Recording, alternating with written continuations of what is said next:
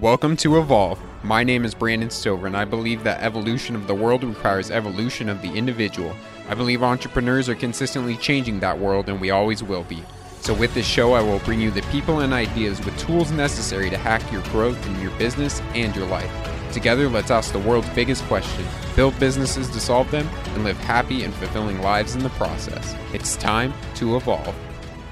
Hey everyone, welcome to Evolve. Today's guest is bringing Silicon Valley to the streets of hundreds of underrepresented founders to help them build successful businesses across 16 countries and raise $35 million in funding to scale their tech startups. Not bad for a woman who grew up bankrupt with bad credit and collections, started out as a public teacher for sixth graders, and never intended to set foot in a startup. While pursuing her PhD in urban schooling, she found herself winning a startup weekend and building the beginnings of a tech startup that would become known as the LinkedIn for Educators, which would be backed by CapR Capital, 500 startups, and Imagine K-12, and be used by schools across 28 countries, despite having no connections to Silicon Valley and no entrepreneurial background. With a love for education and entrepreneurship, she became global director of Startup Weekend Education and scaled the initiative to over 6 continents, creating the largest community of innovators focused on helping people leverage entrepreneurship to improve education. But wanting to see the other side of the VC table, she spent 2 years as the founding portfolio service director at CapR Capital, overseeing a portfolio of over 120 tech startups, including Twilio, Asana, and Bitly. But after helping hundreds of startups directly and thousands more from her 100-plus personal online publications, she recognized a gap of resources for those outside of the coveted Silicon Valley circles. In 2018, she launched a 6-week online program led by the most experienced investors, founders, and startup lawyers, training underrepresented founders on how to raise money to scale their tech startup, which has graduated 9 cohorts to date, grown its alumni by 1,165%, and has its very own $1 Million Club featuring those who have raised over $1 million by going through her program. She has received numerous prestigious recognitions such as Forbes 30 Under 30, LinkedIn's Top 10 Voices in Venture Capital and Entrepreneurship, and many more. She has been featured in dozens of publications including TechCrunch, Forbes, Business Insider, Wired, and Black Enterprise, to name just a few. And she has delivered her immense knowledge and unparalleled passion as a sought-after speaker on over 80 stages, including TEDx, Google, Facebook, Uber, and the Bill and Melinda Gates Foundation. I'm honored to welcome the founder and CEO of Founder Gym, a member of First Round Capital's prestigious Angel Track, and a woman who's been called the OG of EdTech, Mandela Schumacher Hodge Dixon. Wow. Very, very impressive. Yeah. Hi. I'm so excited to be on the show. Well, it's so great to have you on the show, and I enjoyed a lot of researching you, and the bio pretty much wrote itself. You have been through some amazing things, and one of the first things that I'd like to start with in your journey is actually going back quite a far way, and you playing soccer from when you were 5 years old, and how that athlete mentality taught you things about entrepreneurship. Yeah. So I think my first time stepping on the foot of a soccer pitch was 4 years old in Pittsburgh, Pennsylvania. Because I since then had a long career playing soccer, everyone thinks my family or my parents were huge soccer players themselves, but they weren't at all. They just kind of did what the other parents did in America and put your kids in soccer.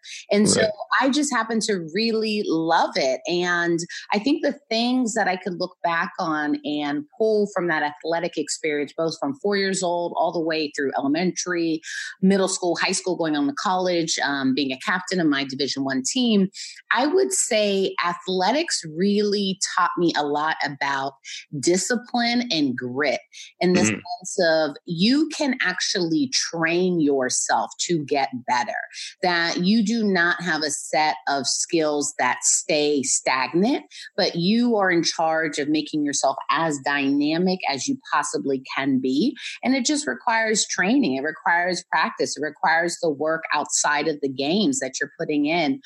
So that was a big aspect to it. And so even as I've evolved into designing my own training programs, not necessarily for athletes, but for entrepreneurs, I've definitely utilized a lot of those best practices in that sports psychology to help founders understand that the skill sets you're coming into this game with are not the skill sets that you have to stay with, that you can actually learn new things. You can develop stronger muscles in different areas of your business. And so that by far was a big part of it.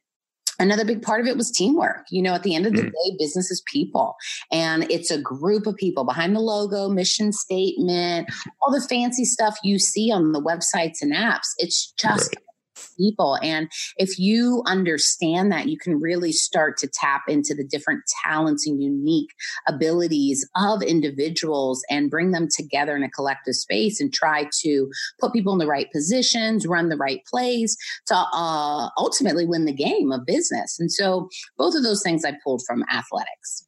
Yeah, I love because your company is called Founders Gym, and the idea of, when you go to a gym, you sort of break down all the muscles that you're working on, you train each of those pieces, and you do the same thing inside of Founders Gym where you're breaking down all the pieces that you need to be a successful founder and really training these skills and building them up. Yeah, no, absolutely. You hit the nail on the head, Brandon. And that Founder Gym really is a culmination of my lived experiences, not just as an athlete, but an educator, an entrepreneur. When I decided to leave my full-time, very cushiony job at a venture capital firm and take the plunge headfirst into full-time entrepreneurship, I really did a lot of soul searching prior to making that decision about I know how hard this is. I've built a business from the ground up. I mean, it's one of the hardest things you could ever possibly do. Right. And so I said, if I'm going to do this again, if I'm going to take on this risk, I want to make sure it's 100% aligned to who I really am and what I believe needs to exist in the world. And so as I was designing it and coming up with the concept and the name and everything about it, again, it was really just the fundamental and the underlying belief is that you can change, you can evolve, you can get better. And it's just about giving people the right access to those things and starting with their mindset, to be honest. Mm-hmm. Yeah, absolutely. And one of the things that I love is you've shared your journey of, sort of failing your first startup, but really actually learning some things during that time. And some of the stuff you learned was, make sure that you're always working on something you truly love, have a 12-month financial safety net, and have a psychological safety net. So could you explain why these three things are so important for founders? Yeah, because it's hard. I mean, these safety nets I'm talking about are in the sense of you need, like the financial aspect, you need money to survive, point blank, period. This is not business is not charity. There are not, in order to be a business, it's literally a transaction of value for money. I'm going to provide you X value, and in exchange of that, you're going to provide me money. Whether you're a B2B business, that's business to business, a B2C business, business to consumer, whatever the configuration of your customer profile is, it doesn't matter. It's just value and money, and it's an exchange. And so in order to survive as a business, you have to keep your eye on the money, and you need a financial safety net in order to be able to not only pay yourself, but pay your employees, pay the bills of the rent, the office, everything that goes involved in building a business. And then on the same side of that, though, there's other types of safety nets that you need. And you just mentioned one of them, which is a psychological safety net. Being a founder can be a very lonely, arduous journey. Most of the time, you're probably spending it on your computer, actually. Right.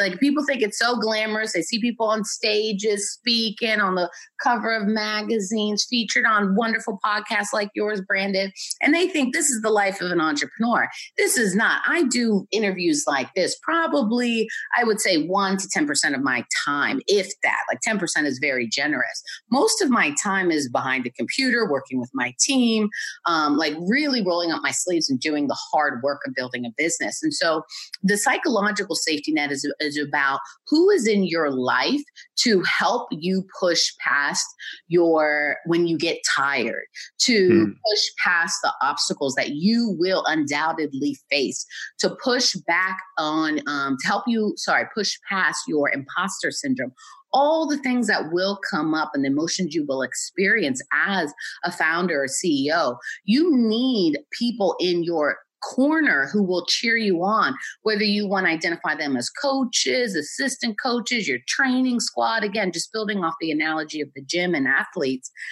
it is crucial that you have your support structures in place. And so that's your psychological safety net. When you had your first startup, you talked about taking off this mask of like, everything is great and, everything's going up and to the right, and this sort of mask of like pride and ego that founders get caught up in wearing. How did you start to take that mask off for yourself and start dealing with those things like imposter syndrome and anxiety? Oh my gosh. It took me a while, to be honest. When I did my first startup, it was between 2011, 2013. So it existed for about 2.5, 3 years. So if you look at the grand scheme of things, it's like, wow, that was a short life, but it's also how the nature of tech startups. Right. It's either like you scale quickly or you die. That's kind of the nature of this business out here, especially if you take venture capital. And so I was just amongst many of the dead companies eventually, like over 92% are going to fail within the first couple years. I was in that batch of 92. And so when that was all happening, when I was building the business, when I was trying to scale the business, when I was eventually shutting down the business, a lot of my reflections and what I share with you now about the financial safety net, the psychological safety net, those are learnings in hindsight. I didn't know what I didn't know at the time. I'm not even going to sit up here and pretend like I did. Like I was a very naive, first time, over ambitious, over egotistical, like founder, in the sense of that I was so worried about my image that I let that override the truth of me not really knowing what the hell I was doing. And when you don't admit to yourself that you don't know what you're doing, you don't put yourself in positions to get help. And this was one of the biggest mistakes I made, is that I put on that I knew what I was doing. And when I'm in meetings, I'm like, oh yeah, everything's great. We're going to figure it out. Rather than going into a meeting and be like, this is what I know. This is what I don't know. And this is what I could use your help with. And if I would have taken that approach, I think I could have much, much different outcomes. And honestly, that's the approach I've taken the second time around with Founder Jam. And the success has been tremendous so far, because I've learned to humble myself. And, it's a real delicate balance with founders around, I oftentimes tell founders in our program this: you really have to couple humility with ambition. And it's a really weird thing, but there's a balance to it where you have to, like the ambitious part, you have to believe in yourself, in your vision, in a world that does not yet exist, that you want to be a part of creating more than anything. Like you have to believe it. If you don't believe it, there's no way you're going to convince anyone else to believe it, whether you're recruiting teammates, co-founders, advisors, investors. So that's one part of who you must be, the makeup of a great founder. But the other part of it is humility, like you have to have that self-awareness to recognize, where are you strong? Where are you weak? Where do you need to get better? And then again, surrounding yourself with people to help fill in those gaps or to help strengthen those weaknesses. Absolutely. And I love the direction that you've been taking, helping these underrepresented founders to really start filling those gaps. One of my past guests was a transgender founder, and she shared some of the hardships that she's faced as a founder. So tell me a little bit about the distance that some of these underrepresented founders have to travel to get these resources and this knowledge and these connections, and why you've fallen in love with this problem. Yeah, what a great thing that you're doing, Brandon, with giving exposure to different types of founders and different lived experiences and identities. That is so incredibly important. So I just want to acknowledge that. I think more individuals really, really need to do that, especially when they have a platform. So at Founder Gym, we identify underrepresented as any founder in the industry whose basic representation in the overall population is significantly greater than what it is in the tech industry. So for instance, the US population, half of the US population are women, 50%, right? But if you look at who's getting funded in the tech startup industry, it's like less than 10% of the funded founders are women. So women in this industry are underrepresented when it comes to receiving financing. And that's just one example, right? We have other strands of founders that we support, whether it's Black or Latinx, LGBTQI, veteran. I mean, it really runs a wide variety of lived experiences and identities, and we're very, very proud of that. The reason why I particularly am interested in serving that is because, like I told you, when I made the decision to do this, and again, to go full steam ahead with solving a problem that I felt very passionate about, the problem is really rooted in a group of people I feel passionate about. You know, oftentimes people talk about, well, really understand the problem before you build the solution. And I'm like, I think you need to take one step further going back. You need to understand the people that have the problem in order to really build the right solution. And so for me, when I decided, well, who do I want to give my time, my talents, my energy, my life to, ultimately helping? And I really decided at that point, before I built Founder Gym, that I was going to help founders who've historically been left out of the opportunity to use tech and investment as a vehicle for affecting change in the world.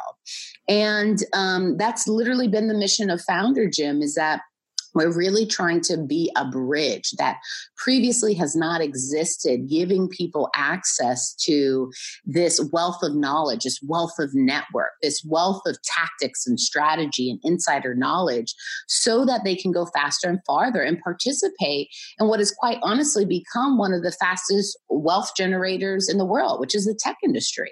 You know, the people who ultimately build these companies and then sell these companies or IPO these companies on the stock exchange, I mean, they are generating a massive amount of wealth. And with that wealth comes power. It comes power to fund politicians, to create laws that the rest of us have to live by. Right. So for me, Founder Gym fundamentally is about a redistribution of wealth. And it's about helping people who historically have not had it understand how to get it and use it to improve their communities, to further causes they care about. Absolutely. You were named after Nelson Mandela, who has a quote that education is the most powerful weapon which you can use to change the world. So do you feel the education you are giving these underrepresented founders with Founders Gym is doing just that? Yeah, I mean, if you want to bring it back to my roots of, my name, I definitely feel empowered and emboldened. And I feel like it's my duty to live up in some way to the name I've been given and the person I've been named after. But I think that education is a great equalizer. And I think it's about the applied education. I think one of the things that I had seen in the industry, again, I've been navigating Silicon Valley since 2011 as a complete insider. Like, I genuinely knew no one before. I genuinely never took a tech, entrepreneurship, finance, business, not a thing before I came out here. I'm very much like a figure it out as I go type of person. And I just believe in an education because I've seen what it's done for my life, but I also believe in the importance of applied education. I think that where there was an opportunity in the ecosystem is that a lot of the stuff out there began and ended with inspiring people or educating them, but not really putting them through a training program to get them to change their behavior. And that's literally what we're aiming to do at Founder Gym, is that we're going to put you in an environment in which you've never been before. We're literally going to give you a sample of what it's like to be a full-time startup founder and prepare you for the real world of what you will need to succeed. And we do that in a condensed format. It's 6 weeks. It's very intense, but it is a training program. So not only are we re-educating you, but we're getting you to change your behaviors real time so that you can then change the results of your life. Yeah, talk to me about when you were first gaining the resources and knowledge, and having to go through the plethora of information that's out there. Obviously, we're connected to the internet. We can almost Google anything. So how do you find the right information and not get stuck in analysis paralysis? Oh, analysis paralysis. That is the, I feel like one of the biggest obstacles for people. It's not an obstacle that anybody else creates for themselves, but themselves. Right. I think the thing is to come to terms with that. Like, yes, like you said, we all have information at our fingertips with a smartphone, a computer, a tablet. I mean, it's just the information is out there. And I heard a quote before that's always stuck with me, but it was like, it was something along the lines like if all it took to get people healthy was like another diet book, like we'd all walk around with six packs. You know what I mean? Right. More than that. And I really took that to heart as I was thinking about designing Founder Gym. And I just lost my train of thought. Brandon, can you repeat the question really quickly? Yeah. How do we kind of filter through all this knowledge that is out there and then, not get stuck in that analysis paralysis, knowing which one's the right information? Yeah, I think a big part of it is, again, understanding that there's always going to be more information to process than there is time to process. It is always going to feel overwhelming. Even for me, when I'm in search of an answer, I'm like, oh my gosh, how many blog posts should I read before I feel equipped to know? Like, you're never going to feel equipped to know. I think that's the thing, is like coming to terms and accepting the fact that you have to go at some point with whatever information you have.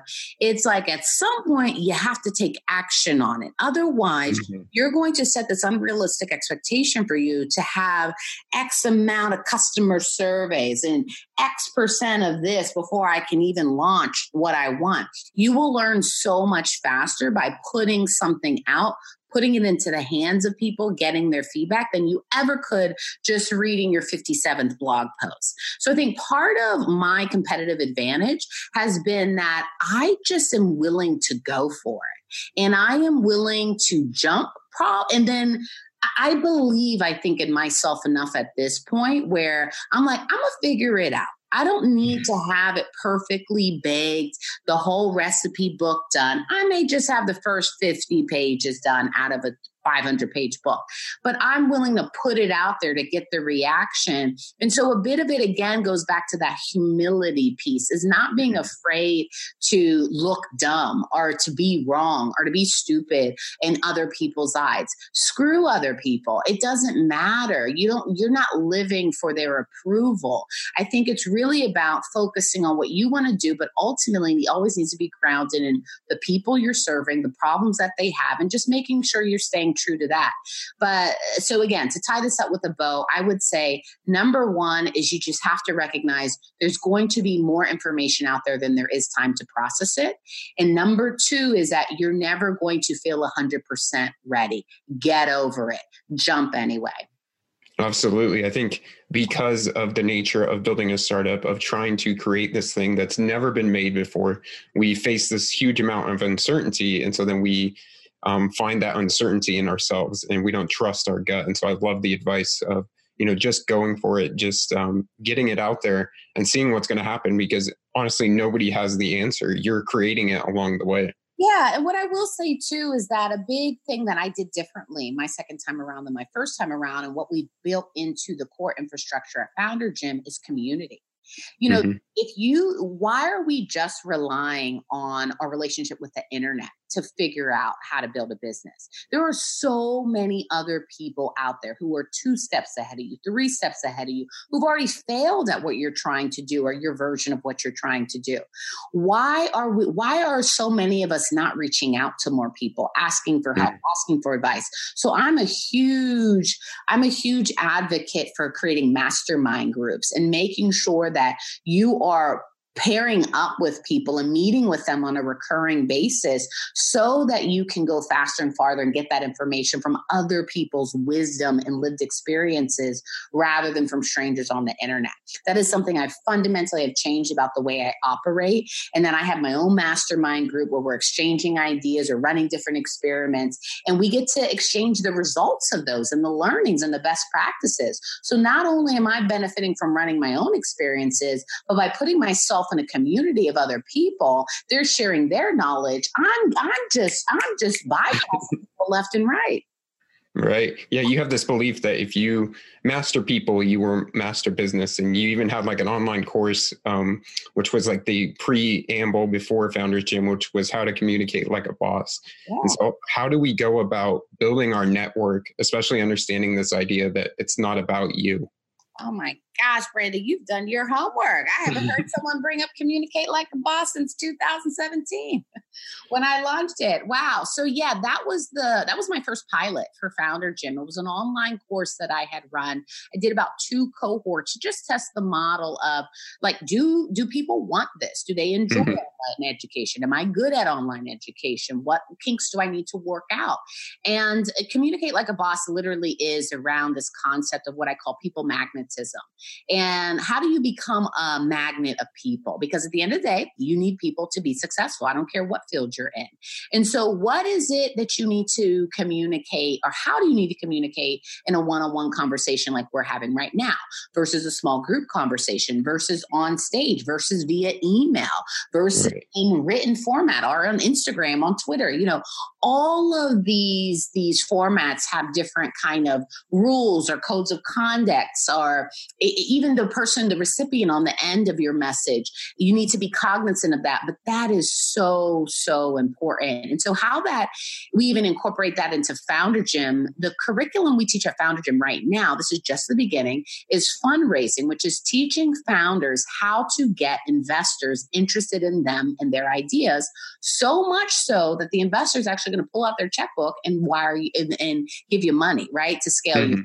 That's a big deal. That if you can figure out how to do that, and that's a muscle you can develop, you will be mighty successful as a founder, because it's the same skill set you need to secure investment from a venture capitalist or angel investor or get admitted to an accelerator is the same skill set you need to recruit a co-founder, to recruit, I think you were telling me, the linchpin employees, right? Right. To recruit, to get journalists interested in writing about you. It's all about how do you position yourself as an interesting person with an interesting company that other people should perk up and care about. Right. So that's a big, big, big part of my belief system and my teaching philosophy around just understanding fundamentally, it's not about you. And the sooner you can understand that, and the sooner you can position yourself to be of value to other people, you are going to be just fine. Absolutely. And so one of the big things that you're teaching these founders is how to raise funding, how to raise capital. And I think you do an excellent job at that. But something I want to touch on is actually keeping the lights on at home. So when you, failed your first startup, you took a job as the global director at Startup Weekend and basically use that to help raise your personal capital back up and be able to take that second leap. So give our listeners a little bit of advice on, keeping the lights on at home while building a startup. Yeah, I just feel like when you are choosing to be a founder, not everybody chooses. A lot of people in the world have to do this out of necessity because there are not a lot of job opportunities. And so they must become an entrepreneur. Many people that I see today are choosing to be an entrepreneur, meaning that they are employable at other places, but they are choosing to opt out of the 9-to-5 and to join the crazy ones out here trying to change the world. And so knowing that you're signing up, you have to know that this is a lifestyle choice, that you're dedicating a good amount of your waking hours to the development of your business. Like, again, if 8 hours are dedicated to sleeping, that's 16 hours left. So So another 8 minimum that you're dedicating to your business, but more than likely it's definitely going to be closer to maybe 12 or sometimes 18, especially. Right.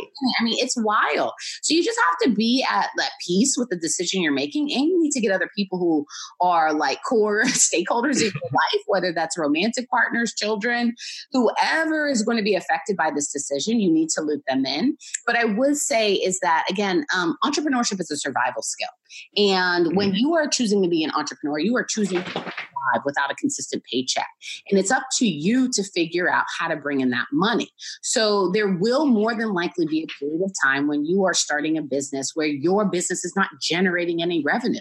You may not have a product to sell. You may not have a service to sell. So how are you keeping the lights on? What I oftentimes did, like every job, every time I build a business, is I have used my 9-to-5 job as the funding source for my business, meaning that I would take a portion of my paycheck every 2 weeks, put it in a separate bank account where I couldn't touch it because that's my junk jar. That's my piggy bank, so that when I hit a certain number, I can go, I can jump. And again, that's where you need to create runway for yourself, 6 to 12 months, right? Where you have enough money saved up that you'll be able to survive, because it's going to take that long for you to build something that generates its own revenue. And so, So again, I think it's extremely important to be strategic about creating this financial safety net, whether it's a jump jar, whatever you want to call it, because once you run out of money, you run out of options. I mean, it's literally the name of the game. I mean, you must keep your eyes on the money at all times, because that literally is your oxygen to survive. You're going to suffocate without the money. And so you can also, so again, one of the approaches I've taken was taking a portion of my salary, percentage, and putting that aside in my entrepreneur's piggy bank or my jump jar. Another approach is that you can build your business, but take on side jobs. So I wrote a whole Medium post like years ago about great job ideas for entrepreneurs, meaning while you're trying to build your business, what are some not necessarily easy to do, but flexible, not really too intense brain activities that you could do in exchange for compensation to keep the lights on while you build out this new revenue stream. And so those things could be like, I did babysitting, I did tutoring, I did soccer coaching, I did online database tagging, anything that was kind of flexible, that again, didn't take up too much of my creative energy because I wanted to reserve that for my business. But I've been a hustler for a while. And again, the thing I do want to say is I don't want to glamorize just being a hustler, because I think a lot of people stay in that mode where they actually say, I'm going to do whatever I need to do to keep the lights on, And I'm like, yeah, but that's cool at the beginning. But eventually the whole point of this was to build a business that will sustain you and your employees and grow. So at some point you have to look in the mirror and be like, when am I actually going to transition? And what is going to be required for me to fully transition to a full-time entrepreneur where my business is sustaining my lifestyle and the lifestyle of the employees I need to scale it? Yeah, absolutely. You've talked about creating a personal mission statement for yourself before you ever create a business mission statement, and that business should be serving that. So how did you go about creating that for yourself, and what does it look like today? Yeah, this is another huge concept, Brandon. I'm so glad you brought it up. And again, this is not my own idea at all. This actually came from a book I've read and reread many times. I'm actually re-listening to it right now.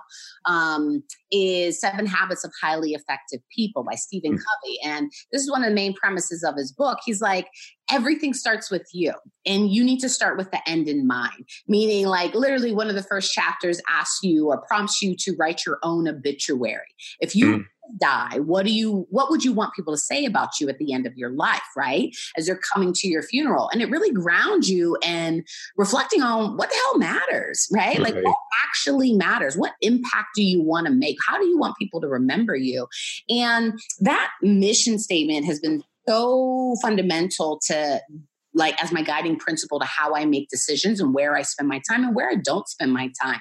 And your personal mission statement, again, is who are you? What do you want to do? What impact do you want to make? You can Google it. There's 1,000,001 different versions. And again, you're going to have to choose which one and then move on. But you write your mission statement, and then that's who you are on paper. That's really what you want. The goal then is to build a business that serves your personal mission. Your business needs to be directly aligned. It needs to fit in with that. And what will happen if it doesn't, and I've seen this many times, is you will experience pain. Whenever your fundamental blueprint does not match the reality of your life, that's when people get unhappy. That's when they experience pain. But the closer you can align who you actually are and what you want to what you're doing in your everyday life and the impact you're having, the happier you're going to be. And so step 1, create your personal mission statement. Step 2, then create your business mission statement and make sure they are aligned. That is incredibly important. And you seem pretty into personal development. I've seen that you even got like a life coach after closing your first startup. And you have this idea of, to be a great CEO of a company, you have to be a great CEO of yourself. So tell us why developing yourself as a founder actually helps your company as a whole. Oh yeah, because I mean, you set the tone for everything. You're the culture starter, the culture stopper. Everything starts and ends with you, the CEO, and it really is again about like understanding, knowing that you're the final decision maker on most things in your business, unless you've, again, been great at delegating, you have other top executives you're working with and you trust and you completely let them have sole decision-making power over certain aspects of the business. Most people are not there yet in their development. So what I'm going to say is you can only grow your business so far as you understand what business can be, right? So if you only understand, if you've only ever built a business up to generate a couple tens of thousands of dollars, that's where your level of understanding is on how to do this. Maybe you've never reached the $100,000 mark, or maybe you never reached the million or the 10 million, right? Like it's hard.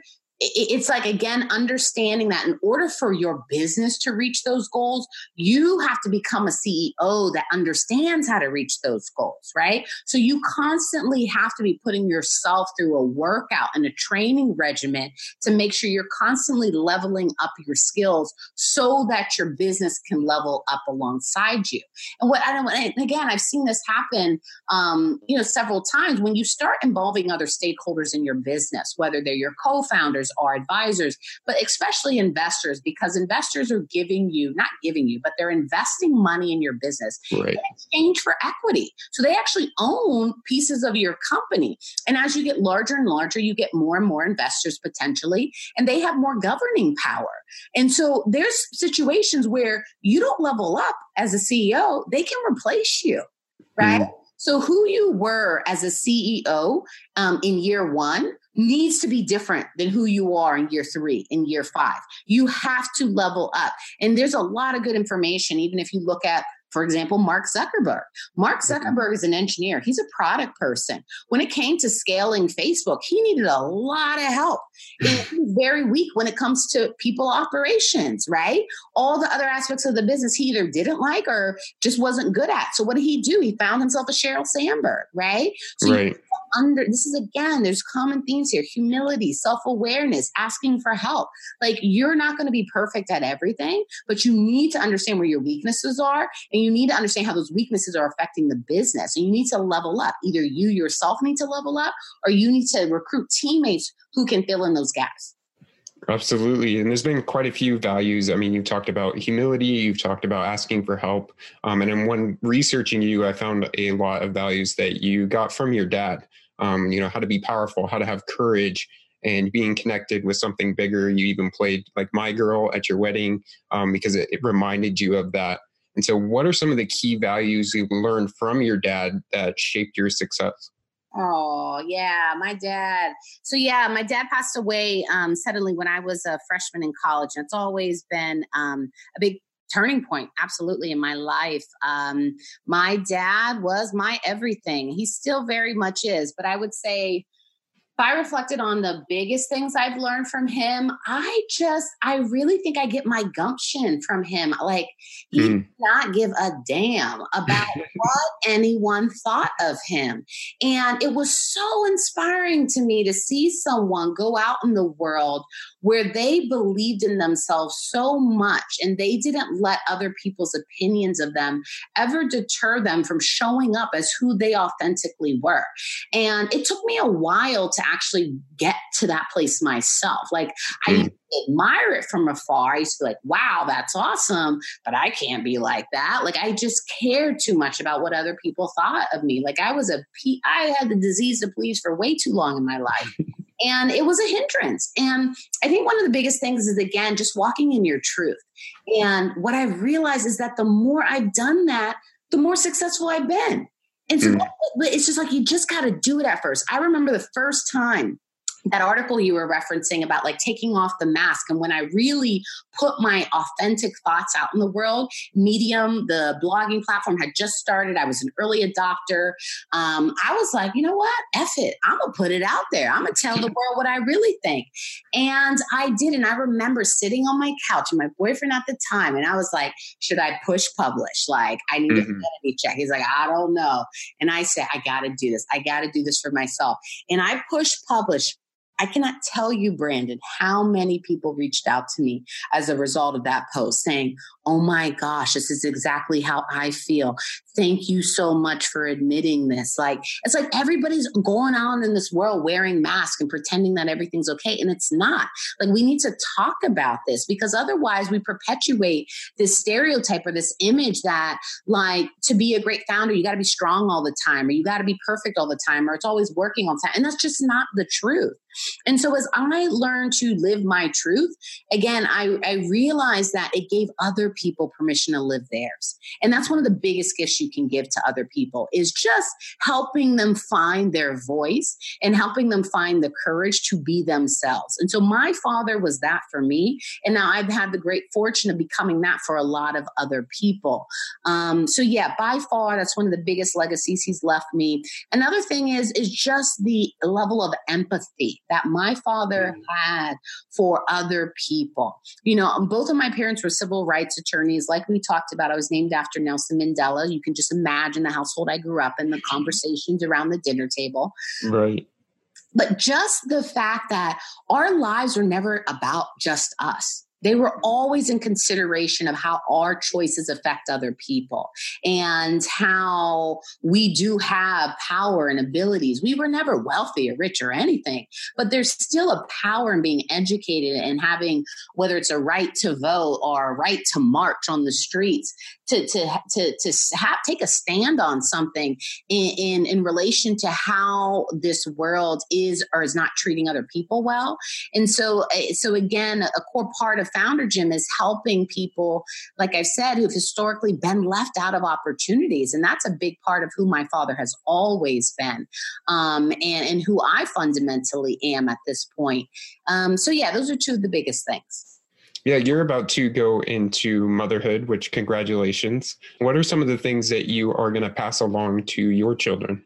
Oh, thank you so much. Yeah, I literally, I could, the baby can come any day now. So, and I'm very excited and very grateful. So thank you so much. The things I want to pass on, to my daughter, would be, I think it's a lot of what I shared in the sense of, life becomes really fulfilling and rewarding when it's not about yourself. And it really is about the advancement of everyone. And it's a totally different level of joy and purpose. And that's something I am living through. I've continued to live through, and I hope to pass on to her.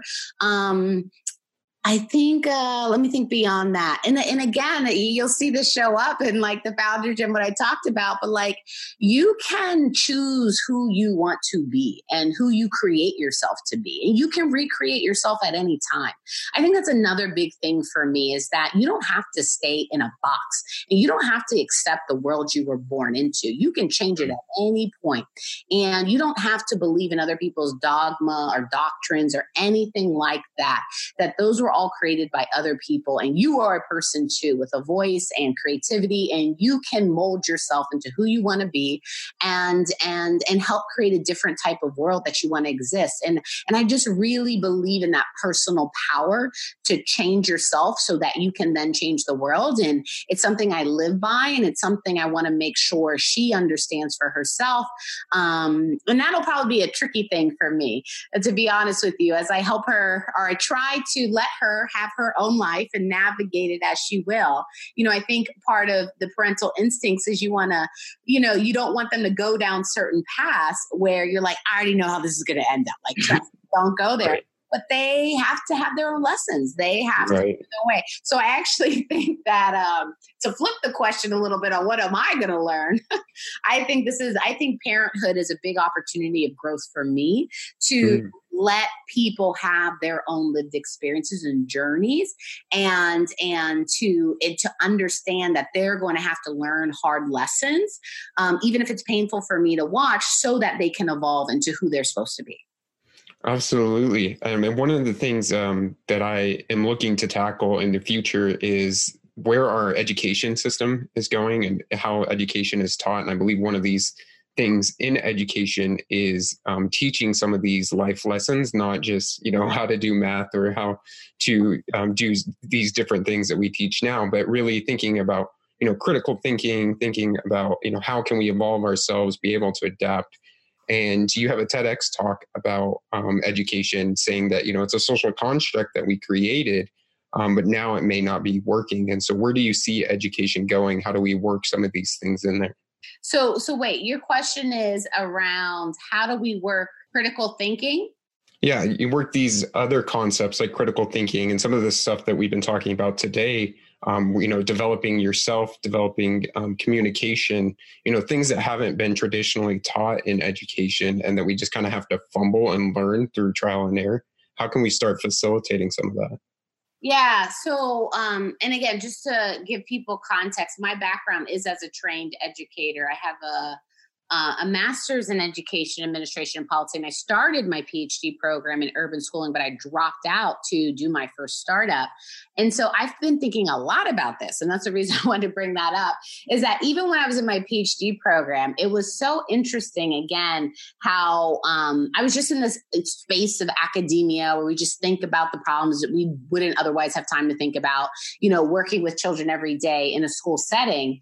And I spent a lot of time thinking about this, but I really do believe that it is about, like, you can either take the approach of trying to change the current infrastructures that exist, or you can break out, form partnerships with people of like mind and create new infrastructures and test out those things. So being someone who has worked in both type of environments, both those where I've been on the inside and they're kind of old school, archaic, just repeating the way things have done, the paradigms that have been perpetuated forever, and trying to change things. And it can be really, really hard.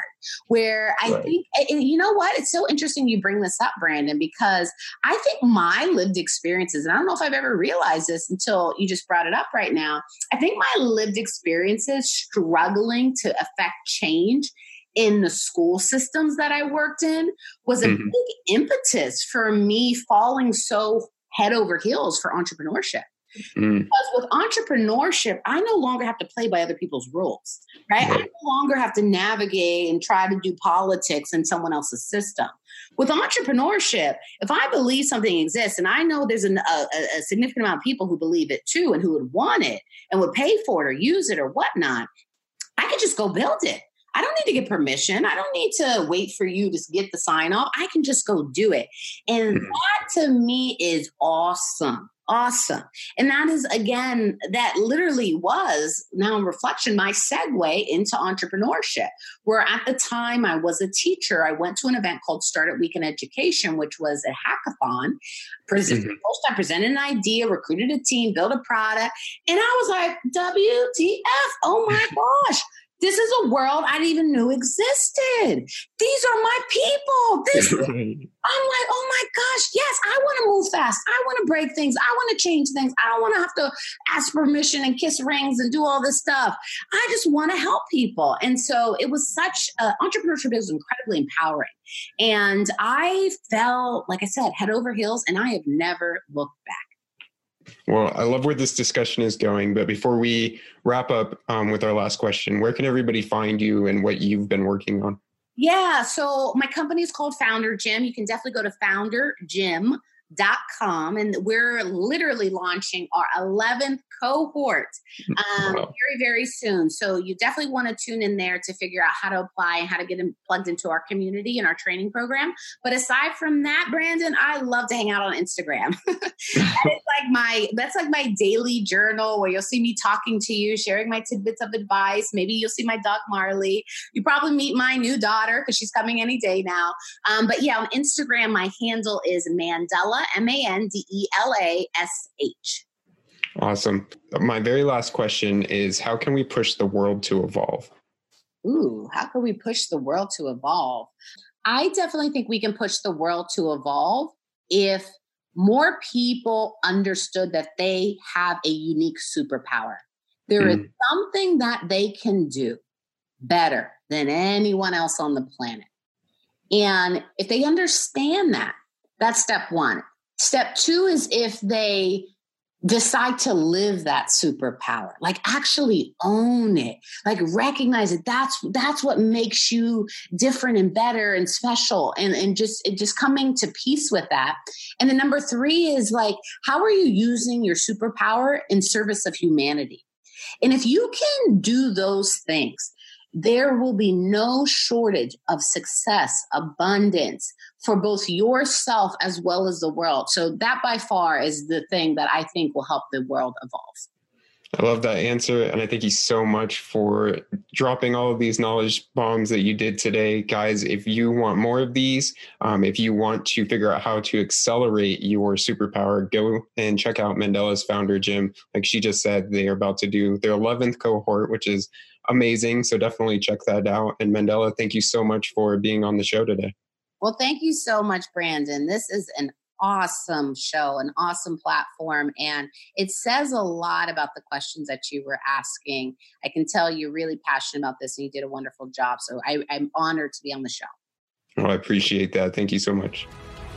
Hey you, yes you, I want to thank you so much for listening. If this content is delivering value to you, then please open up your podcast app, rate and review. That's really going to help get this life-changing content out to more entrepreneurs just like you who are pushing the world forward. As always, my friend, keep evolving.